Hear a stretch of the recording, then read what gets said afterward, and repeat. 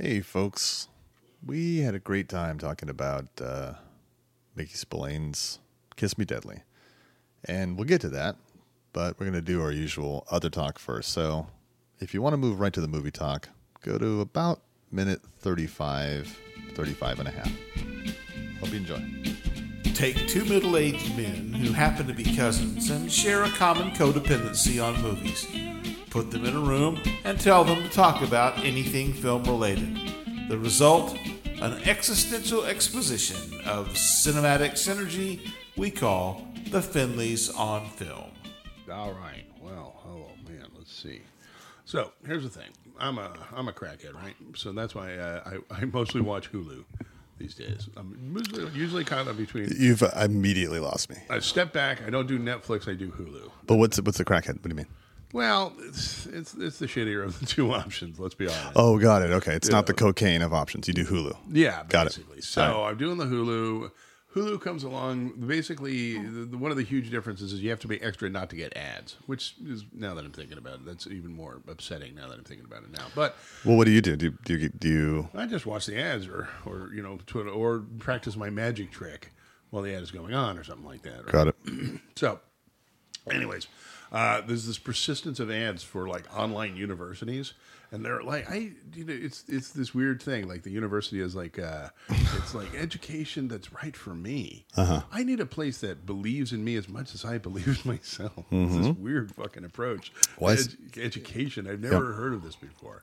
No, what do you mean? Break that down a little Educator, bit. So I want to break that. So they say supposedly, but what do you mean? It's that it's right for you, or that it's marketing itself towards students is something? Well, it seems to be marketing itself specifically towards like incredibly self-indulgent people. Mm-hmm. Not just like for a long time there were ads about like online university, and they push the convenience factor for it, because of course it is people who are going to go into who are working full time, can't go to school full time, so blah blah. They get to do this in their in between time. Fine, that makes sense to me. That's the one thing about online universities that does make sense to me. But this is all about like I don't know. It's like the snowflake has gotten that much larger and sort of inserted itself into this thing. We're talking about like I need a place that believes in me the way I believe in myself. Like how is that even possible? Like an institution A doesn't believe in you, like in any realistic sense of the word. And second, why would that be an important factor in an education of any kind? That's interesting. Well, okay, so there's a couple of things. So one is, I think you do agree with the part that's like, okay, there's a lot of talent, let's say, or resources in terms of human resources, or that's a department, I guess, but like the resources of a human being that are untapped. Because people I mean, I often think about this in terms when I see like a behind the Hollywood story, right? Somebody who was like, Steve McQueen, laid carpeting or did like linoleum tiling, right? And it's like was a carpenter. And like, what if just they'd gone like, fuck it, I'm not going to do this. And it's like, how many Steve McQueens or Harrison Fords are out there, right? And so it's like, if you think of education, it's the same way. It's like, so we agree about that, right? If you're working like a full-time job and the only time you can go to school is at night or maybe online, and so it's like, hey, there could be these sort of untapped people out there who just can't do it, and like that's good for us, not just them. Right. Maybe it's good for society as a whole to have like that option open to people. So at some point they can move out of like, I guess, it's kind of weird, but the skilled trades, I guess, and into the more rare air. Well, maybe even to be into the skilled trades, because a lot of colleges offer that too, but you're not going to get that if you're having to work at the mill 40 or 50 hours a week, right? Right. And it's like, we want to push the narrative. Like Donald Ray Pollock is this great, and who's the guy, Polachek, it's not Polachek, but who wrote like Fight Club. I can never say it. I'm never sure if I'm saying his name right. But it's like in literature, there are all these, as writers, all these guys who, and he would write, as an auto mechanic, he would write secretly upside down underneath his car. Right. Or like Donald Ray Pollock would just sort of stay up 8 hours after a 10-hour shift at the mill. And it's like, yeah, those are great stories, but they involve a lot of things. For instance, notice all those people are single. Yeah. Right. So it's like, so we're agreeing on the part where it's like, yeah, let's make school, or it's good that schools make themselves more available. But it sounds, here's where I'm just trying to crack open the nut you've presented, right? So it's like, you're saying, here's my nut. Let me crack it open, baby. You massage it first. So you're saying it's almost as if you object to, and I'm almost fine with this, object to like the philosophical like tone of it, right? Or, Yeah, no, or you're asking what it that's is. pretty much I guess that is kind of what I'm doing. Like where are we headed? Where is this headed? It's gotten past like the utility. It's like it's kind of a funny thing when you think about it, because in a sense we sort of made education a mercantile thing. Like I would respect somebody. I would respect somebody for going to an online college just because they wanted to learn new shit. I think that would be a great. I respect the hell out of that too, but nobody wants that anymore. Well, no, of course not. And in fact, it's got to go towards your career, bloody well. Even though statistically, it's almost nobody goes and does what they studied in college. Well, that's changed too, because now all colleges require that you announce what you're doing immediately, which is I don't really like it, but it's not brand new to like America's not the. I mean, England's been doing that forever. Okay, right? I mean, they have that class system, but what I'm getting at is like, excuse me. Is like you said, it kind of bugs you that the catchphrase is that an institution or like the college believes in the individual as much as the individual believes in themselves. Right. But I would argue actually that the potential place of the college is to believe in the student more than the student believes in themselves. I would actually go the other way, because I think I suspect, and certainly I have had experiences where because of a lack of self-esteem, some like philosophy, I know a philosophy professor like tracked me down in a parking lot one time and said, "Hey, you're a really good writer." And I thought he was mocking me at first. Oh, really? I was so like, you know. Yeah. So it really did take the persistence. Now, whatever you want to call that, I suppose you could call that coddling. But it doesn't feel like the kind of coddling that you and I usually object to. Coddling. Yeah, exactly. Because this isn't coddling necessarily so much as it's nurturing a perceived talent. So what's the difference? Because you're saying, there's no telling if this person has any kind of talent in need of being sort of. Oh, so you're saying it's almost like there's this blank check being promised by the university, and it's an emotional blank check. Essentially, yeah, absolutely. Well, that is a problem that a lot of people have sort of talked about with education in general, but especially, I suppose, higher education, because we owe, all the way through high school, we owe something. We owe everyone the same sort of basic opportunity. Couldn't we talk about education in high school forever? Yeah, well, that's another. It's another sort of problem, right? Yeah. But yeah, one of the problems is kids come out of high school oftentimes unprepared, and not even really the teacher's fault. It's a confluence of all these fucking things that are happening, at least in American culture, and they go in, and then they're told like, you have all these abilities, and it's like maybe you have all these abilities. It's hard to tell since no one's prepped you. Fucking, one of those guys holding a tax sign on the corner for 6 months out of the year. Maybe that's going to be as good as it gets for them. Okay. I'm going to pod you up a little bit because and that's okay. All right, is it better? Yeah, that's fine. Okay. I just want to know if I should adjust your level. If that's it, I mean, that's fine. Although you'd want I think we're caught on this weird thing of wanting, I guess, everybody to have the opportunity to be a millionaire in this country. Yeah. And statistically, it's not a possibility, right? Well, it's not only to be a millionaire. It's sort of like the problem is what you referenced before, is that it merges, it dovetails with marketing, right? Yeah, so it's like we start thinking of students as customers, yeah, and the customer's always right. Yeah, right. Which is, God damn it, we need to eject that fucking thought out of our heads. You mean that in general the customer's always right? Yeah, it's not. That just isn't always true. It just isn't, and it shouldn't be. It really shouldn't be, because then it becomes an abusive work environment. But we're talking. I'm talking from like the last 5 years of working in customer service. Yeah, basically, I got to say, from what I can see, this attitude is just it's pernicious. Well, what it does is it creates a weird sort of class system because, it creates a lot of things. First of all, it creates a bad class system because the person who's going to be right more often is the person who has more money. Right. But then the second thing that happens is this. Instead of sort of seeing the unfairness of that and dealing with that, right? Mm-hmm. The second thing that happens is we see that it's unfair. Mm-hmm. And so instead of saying, well, let's address this idea that someone who has money is more right than someone who doesn't, what we do is we say, let's now create a situation where even those who don't have money are perceived as people who have money. Meaning, it used to be you didn't have access to college.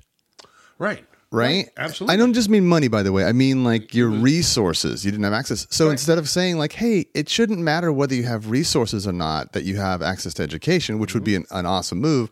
What we say is, let's just start treating poor people as if they were rich people and always right. Right. Yeah, well, absolutely. I guess it kind of dovetails because then it becomes like the Starbuckization, right? where not only is the customer right, but their every need is then catered to specifically. Well, that's what I mean. Yeah, and it's not, and need becomes and want becomes conflated with need in this situation, and that dovetails nicely back to what I'm talking about. There's like, I need a university that believes in me. No, you really don't need that.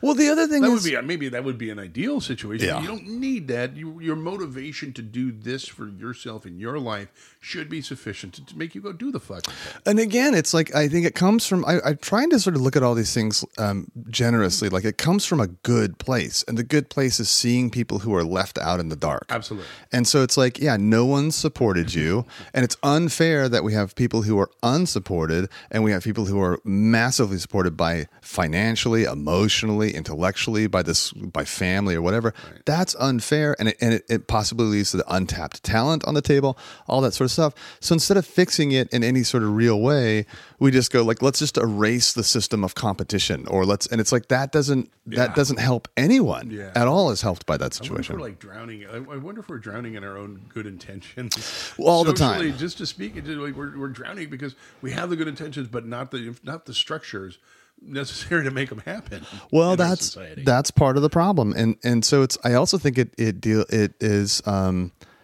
sort of dovetails into the way that we try to get what we want in this culture, right? So I don't know if you notice what's happening in Paris right now. There's something about the French. There's something that happens with the French that I just don't understand. It's really happens with me. I always think they're right. Like if I see a French... They have accents, Joseph. Well, Americans, first of all, we just love anybody with an accent, right? They're smarter than hell. It's part of it, but it's like if I see a French guy smoking a cigarette, I never think he's going to get cancer. Like I just never think of French people getting cancer because it's like that's how he keeps his coat so luxurious. Well, don't you understand? They walk over there and eat sensibly. Like it's somehow in my mind, and part of it is the way they protest. They could be breaking windows at French Starbucks and everything else. They love to protest in Paris. They fucking throw Molotovs. But I saw it one time, and it was at a library. There's a protest in front of a library of all things, and they were like police were there with like their riot gear and everything else. There's something about the way when the French want something, they just fucking mobilize into the streets and they talk about it. Like right now, they're talking about something that seems ironic to Americans, and it's really ironic in terms of NPR. Let me put a fucking pin in that, right? But it's like the French are over there and they're protesting en masse. They have these yellow jackets. Have you seen this in the news? No. They're called they're wearing those like road construction worker jackets, and that's how they identify themselves. That's their sort of like roving protesting gang outfit, right? And they're protesting taxes on fuel and taxes on sort of energy efficiency. So like who's it? I forget their is it not Sarkozy, right? Who's the French president? Sorry, Mitterrand. French Let's people. Just go Mitterrand. I don't know. Mitterrand. I don't know the person's name. I think it's Charles de Gaulle. Charles de Gaulle. Louis the 14th, sir. That's it. Louis the 14th has declared. Don't lose your head. That he'll give $100 like tax relief on energy efficient windows that cost $10,000, and wow. Anyone who doesn't live in Paris is like a lot of America dependent on their cars, and there's this massive tax hike in gas. And so you have these people who are coming out and they're having this sort of like really angry protest. But when you talk to them, when NPR talks to them, they'll say things like, well, of course, we think we need to do something about the ecology. The problem is the president is approaching it in such a way that it's penalizing poor people who can least afford to. Hold on a second. Let me throw this Molotov cocktail. And it's like they're so nuanced and interesting about active. What a fucking thought. Yeah, but then you stop them and they can actually have a conversation about it. And they're like, hey, they're like, hey, you can have these two thoughts at once. The planet is fucking dying and we have to do something about it. Right. And the solution is not necessarily taxing me to death on gas. Is there something else we can agree on? Right. And here's my getting out there. And it's like really weird. That's why I admire the way the French do it. Yeah. What I don't admire is NPR listens to that conversation like, that is intriguing. It's almost as if the people aren't being listened to. And part of me is like, hold on, motherfucker. When you do a piece on the fucking West Virginians who are pissed off about like the coal industry going, it's like, don't they understand that the planet is dying? And it's like, wait, how come when you're like me? NPR's like me. Yeah, you because see, you know why? Because they speak with a West Virginian accent, right? And you see not a sweet French. You one. see the same message in France, and you're like, yes. What about the people? They need jobs, And it's like, but it made me think about like the French are such good protesters, and Oh fuck, we need that so badly here, man. well, who's bad is fucking PETA, man. Oh, PETA has launched a new thing, and it's like, me. whenever you see PETA, because look, Tom, I want to be PETA friendly in a way. Like I admire the vague intention of the people for the ethical treatment of animals. Yeah, okay, absolutely. I mean, it's like as a concept in the name, right? Yeah, and sure. like, why can't we? And I fucking love dogs and I love cats. Why? Of course. Extending that love to the other animals on the planet. I get it. And And I have feelings about even like about eating. Like I'm not a vegan, but I'll trend toward that way. You've been vegan, Yeah, and some of it has to do with I have an esophageal issue that's sort of boring and but right? painful. I personally will never go near veal again the rest of my life. Right, That's just fucking wrong. and I think there are just ways to sort of go about it, like hunting and maybe more free range. It's just there's some sort of mid ground that we can sort of reach. I I think haven't seen a fur coat in decades at this point. the fake fur's coming back in a weird way, but yeah. But it's like it's vintage. Yeah, anyway, Vintage fake I'm fur. almost like. Yeah. Anyways, go on. Anyway, so I mean, I saw a PETA thing the other day, and it was like there were like 3 paper mache turkeys, ready for the Thanksgiving dinner, and then a naked dude on his back with his legs like in a sort of hugging his shins, and like we're all the same. The sign said we're all the same, and it's like we're not all the same. That's a naked dude, and those are turkeys.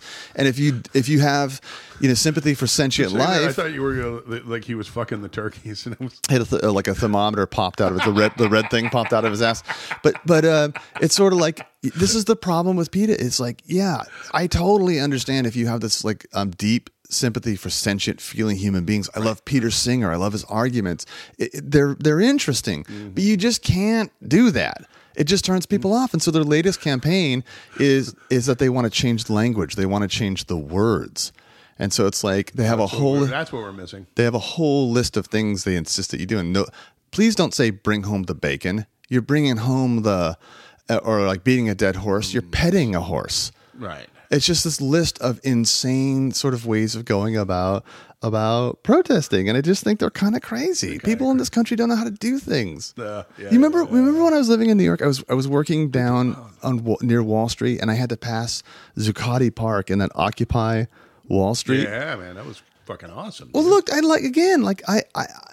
have some sort of sense that there's value in what they're getting at, but like we don't have any nuanced sense of like how to deal with things, and so like it's the same thing. Sorry, I'm going on a tangent here, but like I we all see these things like the social media things on like trophy hunters, right? And every time I look at a guy and it's like a giraffe or like a rhinoceros, and he's sort of kneeling by it with his gun, I'm like, you piece of shit! Like, what are you doing, you asshole? And I've heard about like, they bid on them to go over and hunt them, and it's like not even like a fair, like it's within a certain amount of land. It's not like they're tracking them for days from an air balloon. But then I read this piece, and it was really, and it was not by any sort of like conservative magazine. I think it was associated with NPR again. Yeah. I read this piece, and it was about how people bid on it, but what they're bidding on is an animal that's a problem to the rest of the animals. Yep. It's an older animal that's actually creating serious fucking problems with the other animals and or the locals. So you like to hunt, you go over there, you hunt, the locals get like the animal, the meat, the animal's taken out of that population. And it's like, look, I'm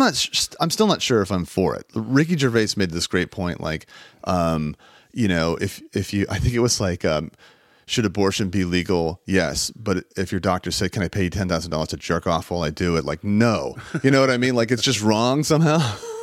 The analogy being, but the analogy, I mean, I think that analogy is pretty clear, but the point is like, it made me rethink it. And I'm not sure that I've changed, but but it's like, I'm just tired of like, we're a bunch of babies, like, nah, and it's like nuances takes energy, man, to work with.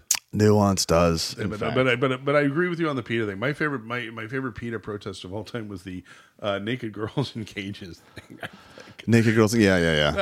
That was so counterproductive. No, talk about it. Well, Again, Americans, I don't think we know how to protest. I'm going to agree No. with you on that. It's just because that's like, I've had that fantasy.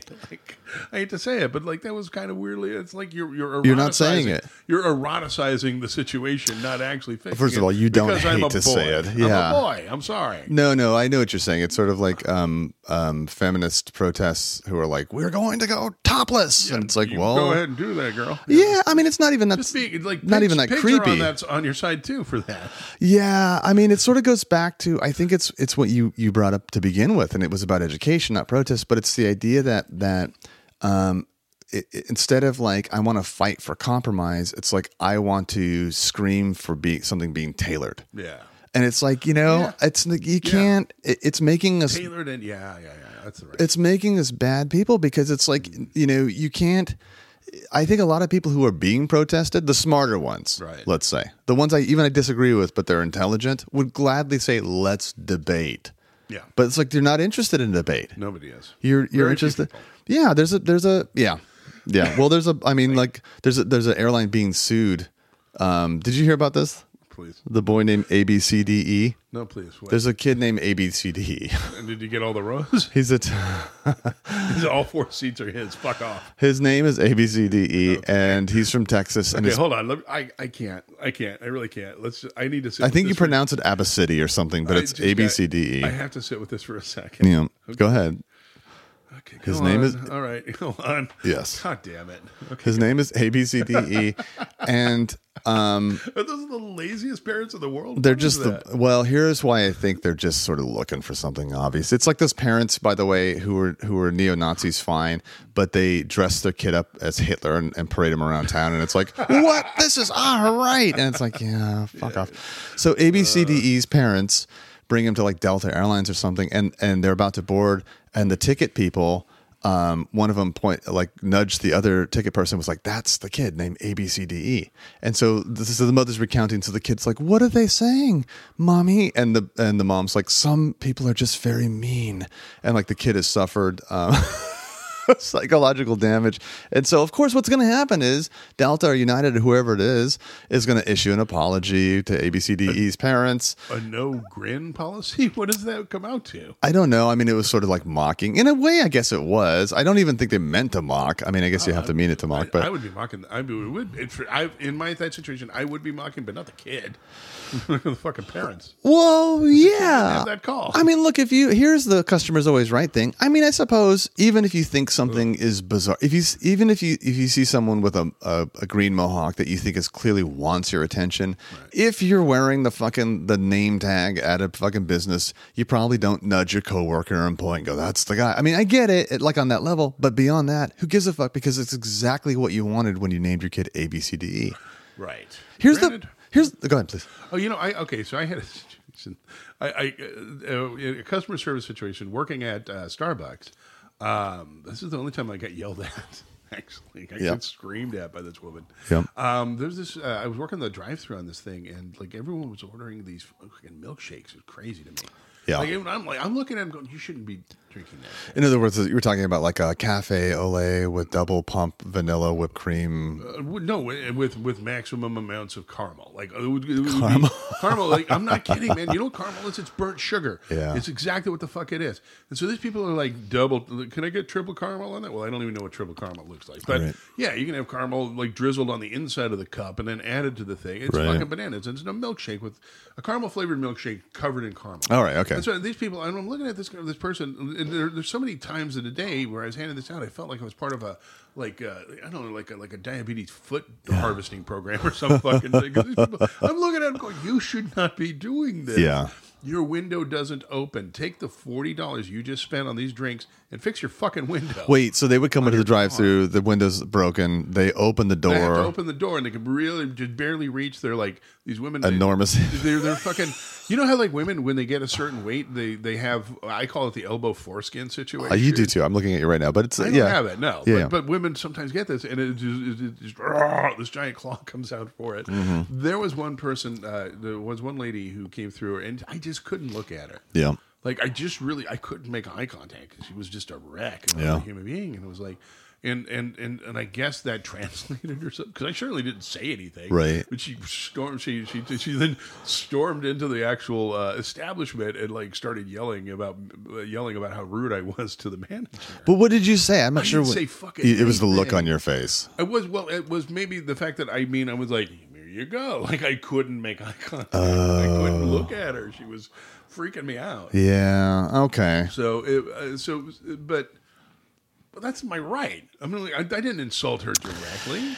Yeah, I don't know. I mean, it's look. You're right in what way? In polite society, no, probably you shouldn't. But yeah, it's sort of like, where are you accountable? Not you, but like, where is someone like that accountable for their own sort of like? At what point do you expect people to just not have a response The reaction to? is something that's grotesque. Yeah. And thanks for looking at me, Joe. No problem. I had to look away for a while. You know who got really big for a while is, and this is something that just came up for us recently, is I got my wife as a surprise Thursday night. She had a long day. Shut up. She had to be done at 6. Hold on. I know where this is going. She had to be done at 6 p.m. at a job, and I got her an early Christmas present, and that is I got her gal pal and she 2 tickets to. What are you doing? 2 tickets to Fleetwood Mac. Yeah, Fleetwood Mac. Yeah, I'm doing my. I don't know. I'm doing my what's her name? Good audience. You just couldn't believe the horrific jello-y dance I just saw. Give me some scars, bro. I'm gonna so what's her name? Stevie Nicks. So Stevie Nicks. I got the idea was that the friend of my wife would say, like, I really need to talk to you, like it's something important, and get my wife all worried, like, can we have dinner? And so they would meet, and then the friend would pull out the tickets. Bitch, we're going to Fleetwood Mac. I don't know why I did that in like Cat Williams' voice, but Hey, bitch, we going to Fleetwood Mac. And then you run across the stage with not a punchline. Do it. now I can't host the Oscars. So she goes to Fleetwood Mac, bitch. and has this great time. And I'm like, I'm thinking I'm like the hero. Like, I'll even pick you up if you guys have a couple too many drinks or something. So the next day, we just kind of had like this day where we didn't have to do anything. It was a lounging day, and I went and got Red Lobster for lunch, and we just watched Fleetwood Mac like documentaries and concert videos like all day. And that band. Yeah. Is bananas. First of all, yeah, everyone in that band fucking fucked everybody else and everybody else from every other band. Yeah.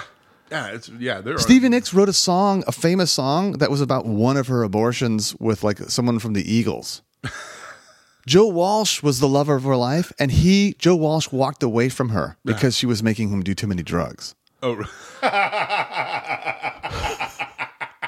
They're an absolutely bananas the world's band. Most dysfunctional band. Absolutely. 100%. I love like go back and watch like a couple of their like live concerts. You see them not making communally not making fucking eye contact. Oh, and they hated each other at certain times. Worse than Van Halen or because she what's her name? Stevie Nicks. Yeah. Left the guitarist Lindsey Buckingham.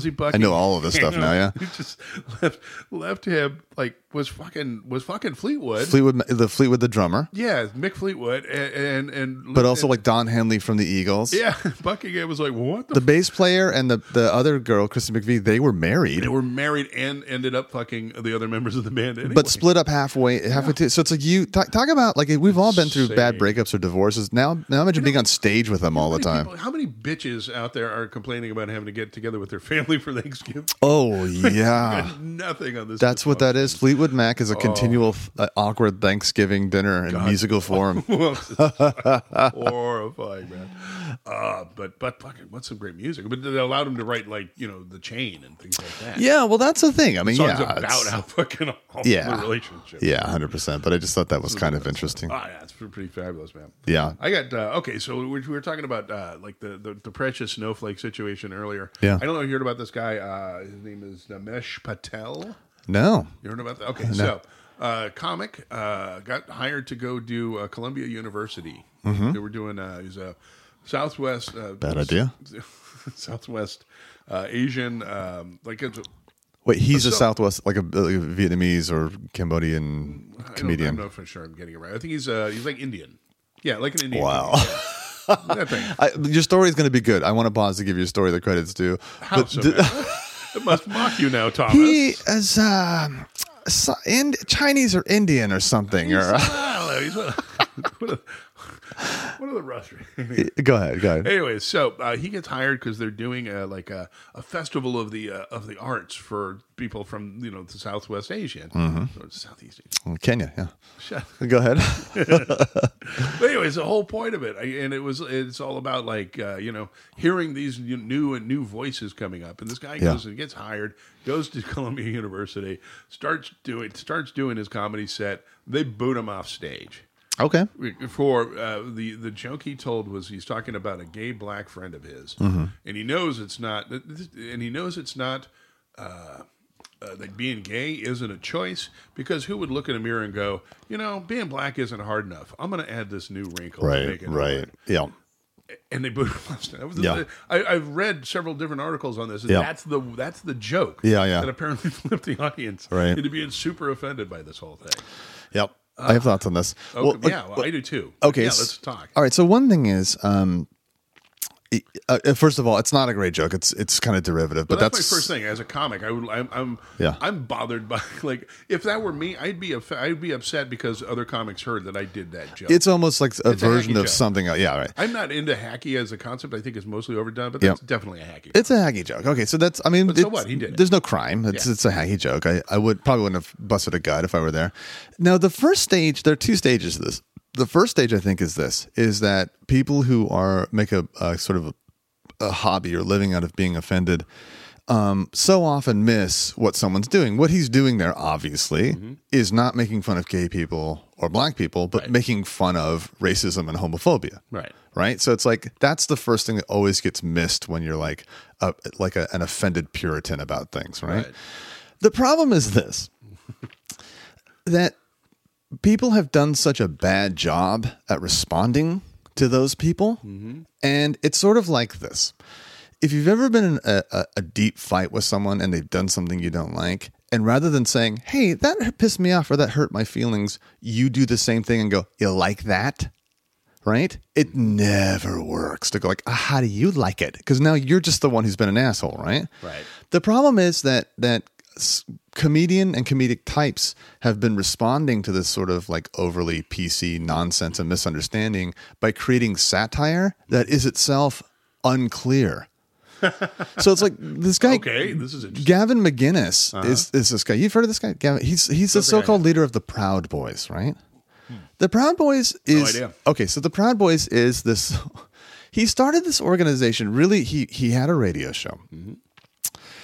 Or a podcast or something. And he started this as a joke on one of his interns. And it was just sort of basically kind of busting the intern's balls. Are you kidding me, you wiener, you wimp or whatever. Kind of a masculine, whatever. Again, not very funny. But he started this sort of thing, and it was we're going to be the Proud Boys. And by the way, Gavin McInnes, I should also say this, is one of the first ultimate hipsters from Brooklyn. Suspenders and weird mustache and all this sort of stuff. Right. But also, a little conservative, but not crazy conservative.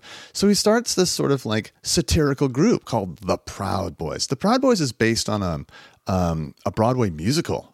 It's sort of aren't you proud to be a boy? And he took that and twisted it into my boy Billy. Toxic masculinity, Proud Boys. And you have to be beaten into the club, but the way you're beaten in is they start beating you up until you can name 5 cereal brands. I mean, until you can trip the irony-o-meter is what I'm hearing. Yeah, it's totally not. Yeah, I mean, and he went on and on and on. Yeah. The problem is this: 2 things happen. One is now there's legitimately a Proud Boy racist organization made of 80% of people who didn't understand what he was doing, and it is his fault. He ends up on Stormfront. He does end up on Stormfront. The Proud Boys are on Stormfront. That's the problem. Is that the Nazi comedy circuit? Is that it's his fault because he started this thing, and idiots. What's wrong with being white? Type idiots. Believe that I've gotten started. There are Proud Boy chapters around the world, and he never stopped them because he thought it was interesting to see where the satire would take itself naturally. So my sympathy drops right there. 100% his fault. Oh my. I mean, he is de facto the leader of a Nazi organization. or maybe he's not, or maybe That's maybe the he thing. is a Nazi. Look, this works for a Peter Sellers movie, but it doesn't work in real life. Right. And it's like that's what I mean. It's sort of like that's that version of like, how do you like it? And it's like you're not gonna. This is not going to work. So in a way, it's sort of like, yeah, of course. I think a lot of us are like, yeah, fuck Columbia University or its students who Right. don't get it. But it's like, how are we? Let's deal with this better. So that's my thinking. That's actually kind of why I brought it up, because I'm thinking like we're getting nowhere rolling our eyes Yeah. at this shit. It's not helping. Right. This is the coming fucking wave. So how do we work with it? How do we accept I say it? don't. Is it just the needful thing that like an entire generation of liberals needs to like be rendered incapable or something like No, I think, and I don't think I wouldn't even say liberal because it's any sort of Oh, yeah, you're right. dogmatic ideologue, right? Yeah. I think what happens Right or is left. maybe I'm mistaken, but it just destroys itself because you'll see it factions so much. You've seen it already with like white women who are like, yeah, what? Wait, now I'm on the hot seat. Hold on a second here, and it's like, wait, this isn't good. It's like, yep, Right. enjoy the ride. Anyway, so Wow. you want to talk a little Kiss Me Deadly, my friend? Well, let's talk a little of our movie today, Kiss Me Deadly. Okay. Mickey Spillane novel turned into a movie starring, was it 1956, right? 1955's Kiss Me Deadly. I beg Yeah. your pardon. Starring Ralph Meeker. Now, fucking love Ralph Meeker. He's always been a character actor. This is like, I think, one of the few movies where I can think of that I know of where he actually got to be the star. He got the top billing in this bad boy. Yeah. So it's a Mike Hammer. But he was in Paths of Glory and The Dirty Dozen. The Dirty Dozen, yeah, absolutely. He was also, by the way, he's the guy who replaced character he actor. replaced Brando. Well, he replaced Brando in the stage production of Streetcar, and Really? and Tennessee Williams preferred him to Brando. I can see that because Meeker brings that same energy to this movie right here. Yep. This movie, it's such an interesting thing. By the way, just as far as stars go, it's got some really great character actors going on. Jack Elam, one of my favorites of all time. Jack Elam, wait, Jack Elam, is that? Yes. He's the other thug. Yeah. Well, he later on, my favorite Jack Elam is in Cannonball Run. Yeah, absolutely. He plays the proctologist crazy who keeps doc- sniffing his glove. Yes, absolutely. He's in Once Upon a Time in the West, where he plays one of the most like frightening looking Western people you've ever yeah. seen. Yeah. You could smell him off the screen. Just a great character actor. Was Yeah, in a yeah. million things. This is also Cloris Leachman's first appearance on a screen. Very interesting. It takes a minute to recognize her. You recognize the voice before you recognize her, I think. Yeah. absolutely. And then it's just this. There's a guy who plays a doctor, and I mistook him for Sterling Holloway, but he's a character actor who was in Yes, a he's ton been in of everything. He was in Star Trek. He was in like a bunch of other stuff. Anytime they needed like an ultra nebbishy kind of chubby dude, Yeah. they called this guy out of the closet. Yeah, 100%. They took him out of the ice and would put him. I can't remember his name. He's Yeah. such a great actor. Yeah, and yeah. then a couple of other people, like the guy from one of the actors that I recognize from Tora. Just a ton of these Yeah. little character actors in But here. no one you'd Some know. of them Meeker, but Meeker's pretty goddamn obscure even. yeah. So- No one knows me. yeah. So, but definitely the person, dragging the most ass across the Yeah. screen, right? Anyways, so it's this, something about this movie that's like kind of embarrassing and kind of lovable. This is what I mean when I talk about a movie that's like, well, I don't know that it's a bad movie, but I can see No. people thinking it is. No. But it's still enjoyable as shit. Like there's something fabulous about this. There's sexism in here so raw that it actually is almost fair and goes both ways. Almost, not quite. Yeah. Like it's definitely okay. So it's Mike Hammer. To go through the plot, right? Mike Hammer's driving down a road, and some crazy dame runs out into the middle of the road Yeah. and flags him down. Right. It happened. I mean, it has. First of all, I want to say this about Mike Hammer. More than any other noir, I really understood watching it why I loved the Hardy Boys when I was a kid. Because noir, but especially a particular type of noir, has a lot of like coincidences that are just bizarre. Yeah. I mean, not just things happening, but like you do something and you're not sure why you did it until 10 pages later, and it's a clue that you have in your hand. Right. So, and in this case, she just happens to run into the car, Yep. run in front of the car of a private detective who's kind of more mercenary than is the norm for the hard-boiled detective. Yeah, he's on the meanish side, driving a Jaguar. Kind of a tool. Yeah. In fact, no, he's pretty much an asshole.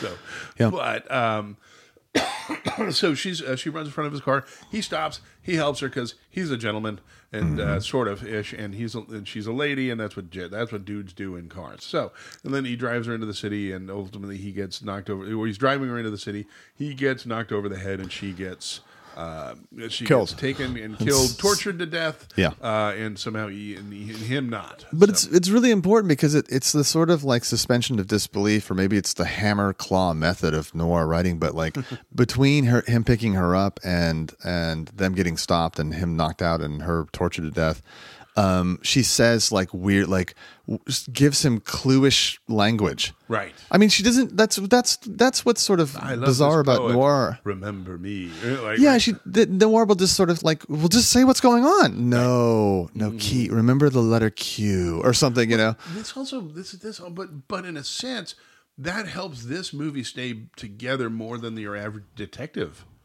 Not like your average detective movie. Why? What do you mean? Well, it's just like it kind of it sort of tumbles forward like on its own plot devices.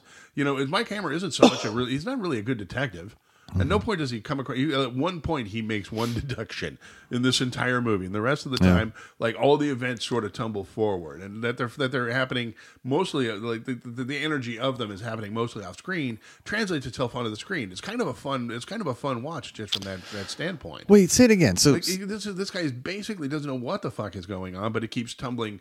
He keeps getting pushed forward by the events and the assumption that he does know what's going on. but that's the point of noir. I feel so often it's like, I mean, The Big Sleep's a classic example, but even like I would say Maltese the Falcon. Maltese Falcon. Yeah, Maltese Falcon's a perfect example of it. But No, but you don't know what I'm saying. What I'm saying is nobody knows what the fuck's going on. It's not that he doesn't know. It's sort of like it's not known. Well, and I don't know what makes happened in this movie. That's what makes this movie so great. It's Yeah. like a jumbly mess of Yeah. how the weird coincidences making things happen. It's really a trip. No, but what makes this movie different from noir, which already has that sort of stuff, like its stylization over content, right? Yeah. Is that this movie also bends the genre.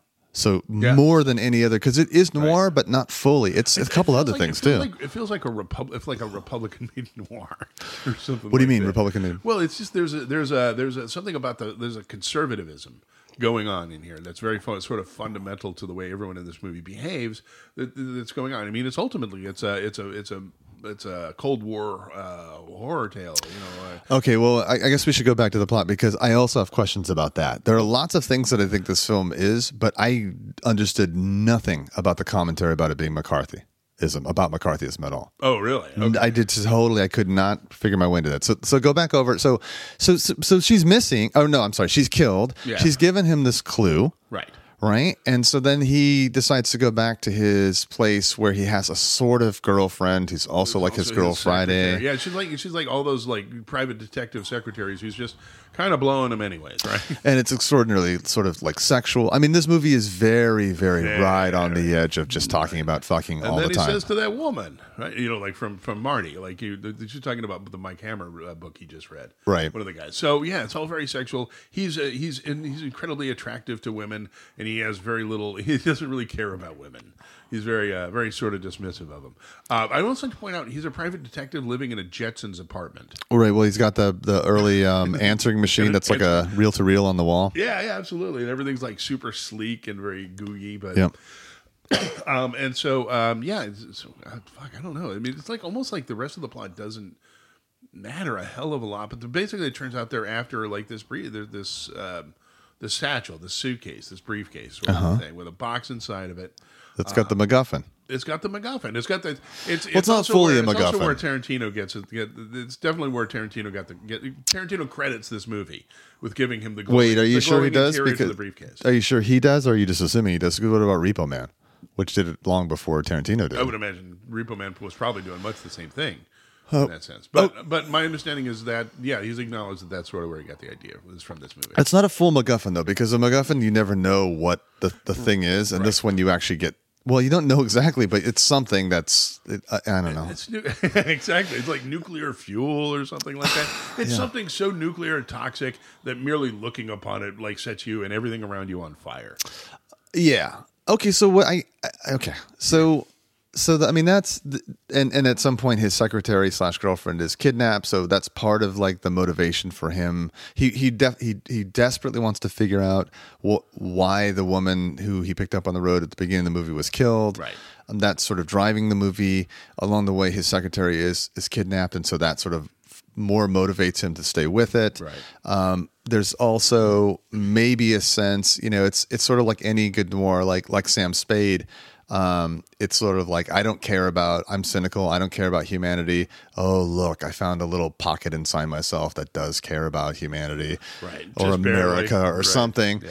Well, then where it specifically becomes sort of McCarthyistic is that, again. Well, this is like at the time of the Rosenbergs, like shortly after this was 2 years after, was made very shortly after the Rosenbergs.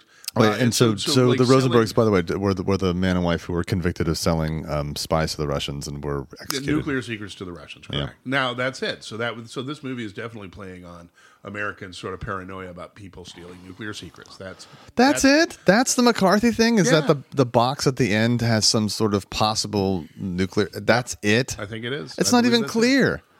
I don't know. It's not even clear. This is not a brilliant movie. No, but that's not the problem. I don't think the movie is at fault for that. I don't think that's the problem at all. I think the movie is kind of brilliant. Yeah. I actually don't. I don't think it's brilliantly bad. Yeah. Or brilliantly out of date. I don't think it's brilliant in a hipster way. I think it's straightforward, like a great movie. Yeah. I think it's great as a noir movie. I think it's stylized beyond any noir movie I've ever seen. Absolutely. It takes interesting sort of breaks where it's flawed. It's flawed in the ways you talk about. I mean, It's flawed in some really fucking wonderful ways, man. but It's also one of my favorite scenes in the whole world. All right, go ahead. There's a scene where Jack Elam and his thug partner are going to beat the hell out of Mike Hammer in this cabana. And you don't even see it, but like Mike Hammer pulls some kind of slick fucking move on the other judo guy move or something. that's so badass that Jack Elam, like supposedly a thug, just like and like runs out of the room in terror, Like backs and, off in the situation. and won't go anywhere near it. But it's just like it's one of my favorite sort of like just like spit take reactions to something you don't even get to see. It's a very flawed. But that's not a moment, flaw. but it's a great How is that a moment. flaw? I don't. Because it's shot. Here's the shot weird is what it is. But it's funny. It's a That's the funny problem. and That's fun little bit. That's where you and I always sort of mismatch. When I say flaw, you hear it as something good. When I say flaw, I actually mean something bad. Like when I say there are a couple of flaws, I mean like the sexism is a flaw in that like it just sort of takes you out of the moment. When a woman just sort of walks up to Mike Hammer and says, "What are you doing?" and then "Can I lay my lips on you?" and he says, "Sure, baby," kisses her and then says, "See you later," and then walks on. It's just so ridiculous that it's a flaw. Or the fucking Italian mechanic in this movie. He's so Italian. He was actually Mexican. Oh, that's right. Well, whatever he was, I don't even Because know. there was another Italian later on in the show. Sorry. Mike Hammer is trying to get information out of him, and he starts breaking his opera albums. But it's it's like, "Oh, you got a car, Mister? Ah, oui, and it's like it's so ridiculous, right? I mean, those are the things that are like, the racism and sexism Just didn't travel. That, I mean, artistically, that's the problem. Artistically, with racism and sexism, is they're going to take you out of a movie at some point if you're an audience member somewhere down the line in history, right? Mm-hmm. So that's what I mean by flaws. I mean, there are those sort of flaws that take us out, but otherwise, the movie is put together in such an engaging way and so stylistically put together that it's almost a problem, right? Yeah, in it a almost way. feels a little too shiny. Well, so I read this article. There's this controversial article in 1988 about this movie by Robert Lee, and it's called "Looking for the Great Watson: Kiss Me Deadly" in film noir. All right. And he wants to talk about this. Let me just sort of. He talks about. He says in noir, story is less important than iconography. So he talks about there's a scene that really kind of got me when I first watched this movie, and it's like this guy is following Mike Hammer. And Mike Hammer, it's a classic sort of noir thing where he looks in a window like, this guy's following me. And so he turns around, beats him up, takes his knife, pops. It's like a switchblade. Pops it open. The guy sort of attacks him again. He beats him senseless again, and then just picks him up and throws him down like some stairs going down a hill in the city, and just sort of looks with a small smile on his face, and then just walks away. And the scene has zero importance to the film at all. Right. It just doesn't even relate to anything that's happened before or anything that happens after. And so here's a problem. So this guy in 1988, he writes this article, and he's like, look, clearly this movie is not about McCarthyism. It's homoeroticism that this film's about, right? And he talks about that take. That's an interesting. He talks about, you could go this route. Okay, let's hear this. Well, that's okay. That's interesting, right? But then this guy, Lawrence Miller, responds to that particular article, and he's like, here's the problem in a way. Noir sort of sets us up for this problem. You know, literary criticism is this idea that you can take any story and put a lens over it, right? Mm-hmm. And it's sort of like, I'm going to read this as a Marxist read, or I'm going to read this as like a feminist read. Mm-hmm. And it's like, there's no problem with doing that if what you're doing is exercising your mind. Right, for looking at possibilities, or even like what possibilities look like when you look at a text on a piece of paper or a film or something. The gay subtext of Taxi Driver. The problem is, and what upsets people, and I get it, is when people use this and then go, I found something. You found nothing. You've exercised your mind. That's all you've done, and that's great. The problem is with noir is because it's like fuck like meaning or substance. It's all style. That was when Meeker was making it, you could be safe with that. But when literary critics like the original guy Robert Lee comes along and says, I see a homosexual subtext here, it's kind of like not his fault that he's being ridiculous, right. Because you got a product here that's meaningless to begin with. Well, and also because of context, it's changed. Like a man, like Ralph Meeker is like pretty in this thing, and he dresses fucking immaculately. He basically, in our day and age, he's what you call a metrosexual. Yeah. So, so okay, I can see that. That's interesting. It just doesn't travel necessarily. I thought, I think it's funny because you talk about that scene with the guy following him like horribly. The part that what I most enjoyed about it was that the guy was following him like horribly and obviously, and Mike Hammer was like basically stopping every 10 feet to make sure that he was still following. Oh yeah, that's right. It was silly. It was like that's the worst shadowing and watching detecting a shadow. Kiss Me Deadly or Cruising. I wasn't sure. No, I mean I get the point, but it's sort of like that's a weakness, not of. Here's my knife. Bury it. It's really no one's fault that it's a weakness. It's just that's what happens with a film like this. But but putting that aside, I mean, it just happens to films, I guess.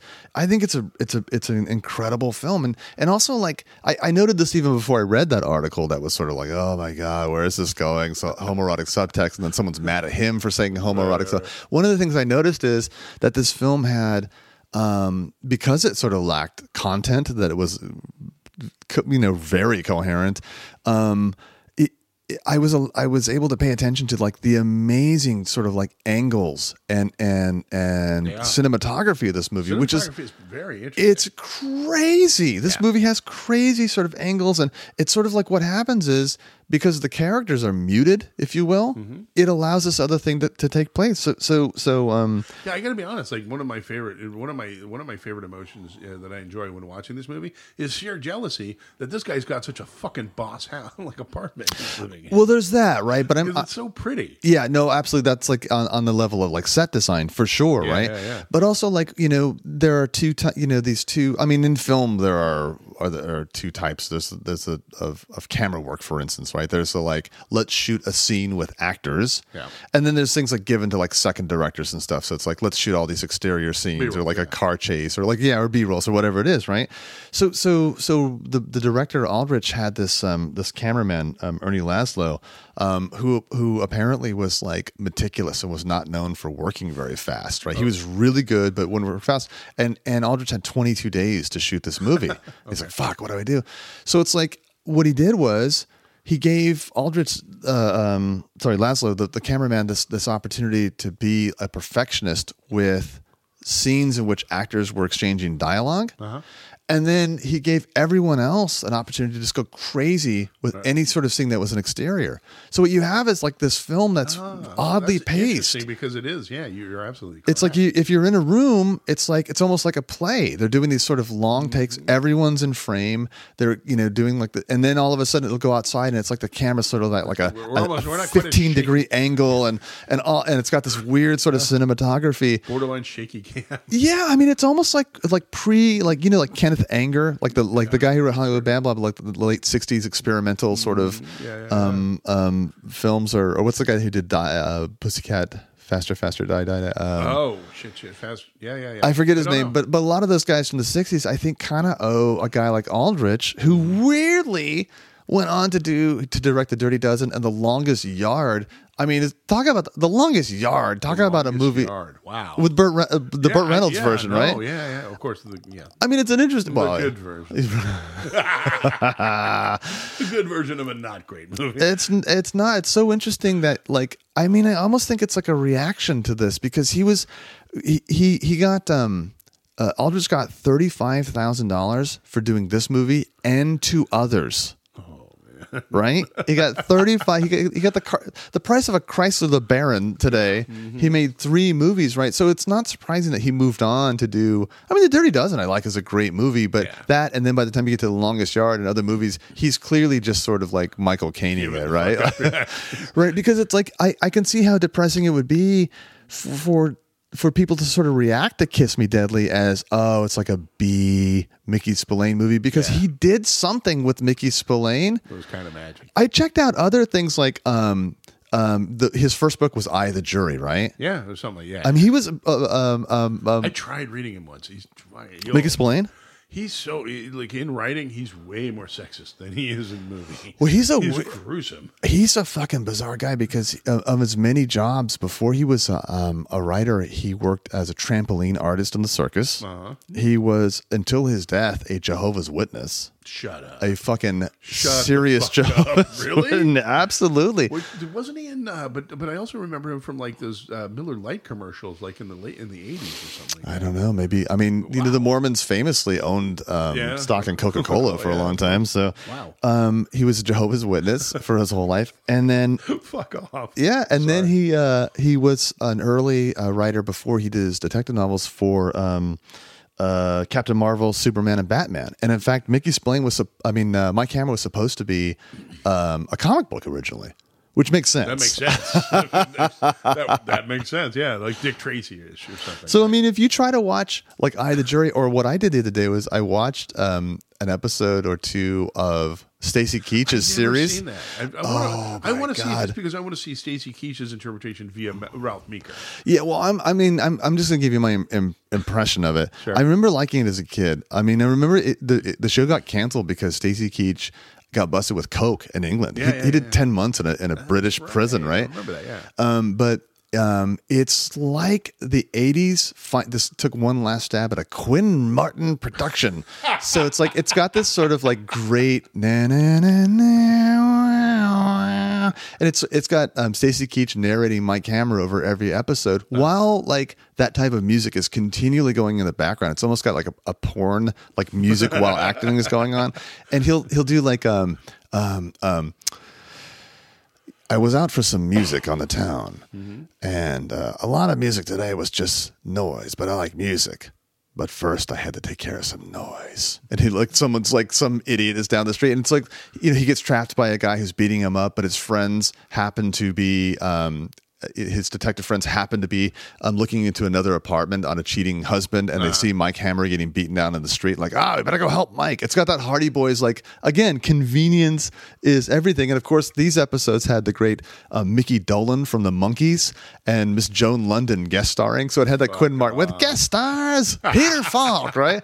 So it's like, yeah, it's totally. But my point in bringing all of that up is like, if you watch I, the Jury, or you watch Stacy Keach's, those are absolutely guilty pleasure, Mike Hammer. Whereas Kiss Me Deadly is a fucking really good film, I think. Yeah. I think it's really, really interesting. Okay.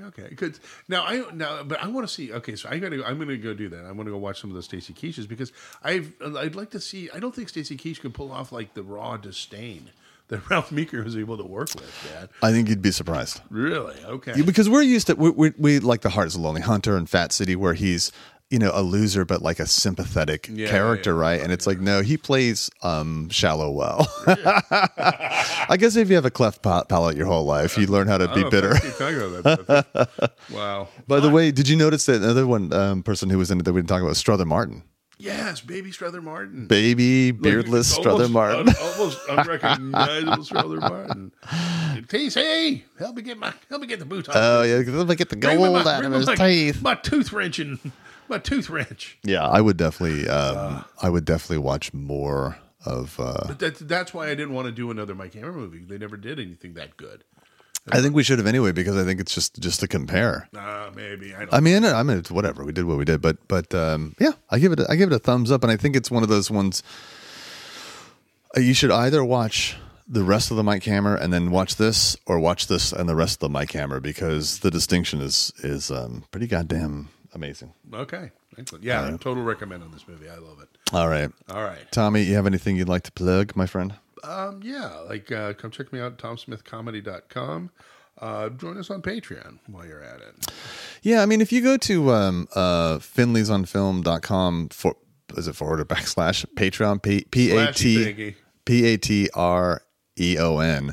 I mean, we should tell people how to get there so they don't make a big effort out of it. But if you contribute at the $5 or more per level, we have quite a level per month, for you. We have a ton of content for you. Yeah. And, give us a little email at finleysonfilm@gmail.com. I think I'm saying everything. How about do us the extra favor? If you get a chance, go into iTunes, write a review, give us a rating. Let us know you love us. Okay. All right. See you, folks. Yeah.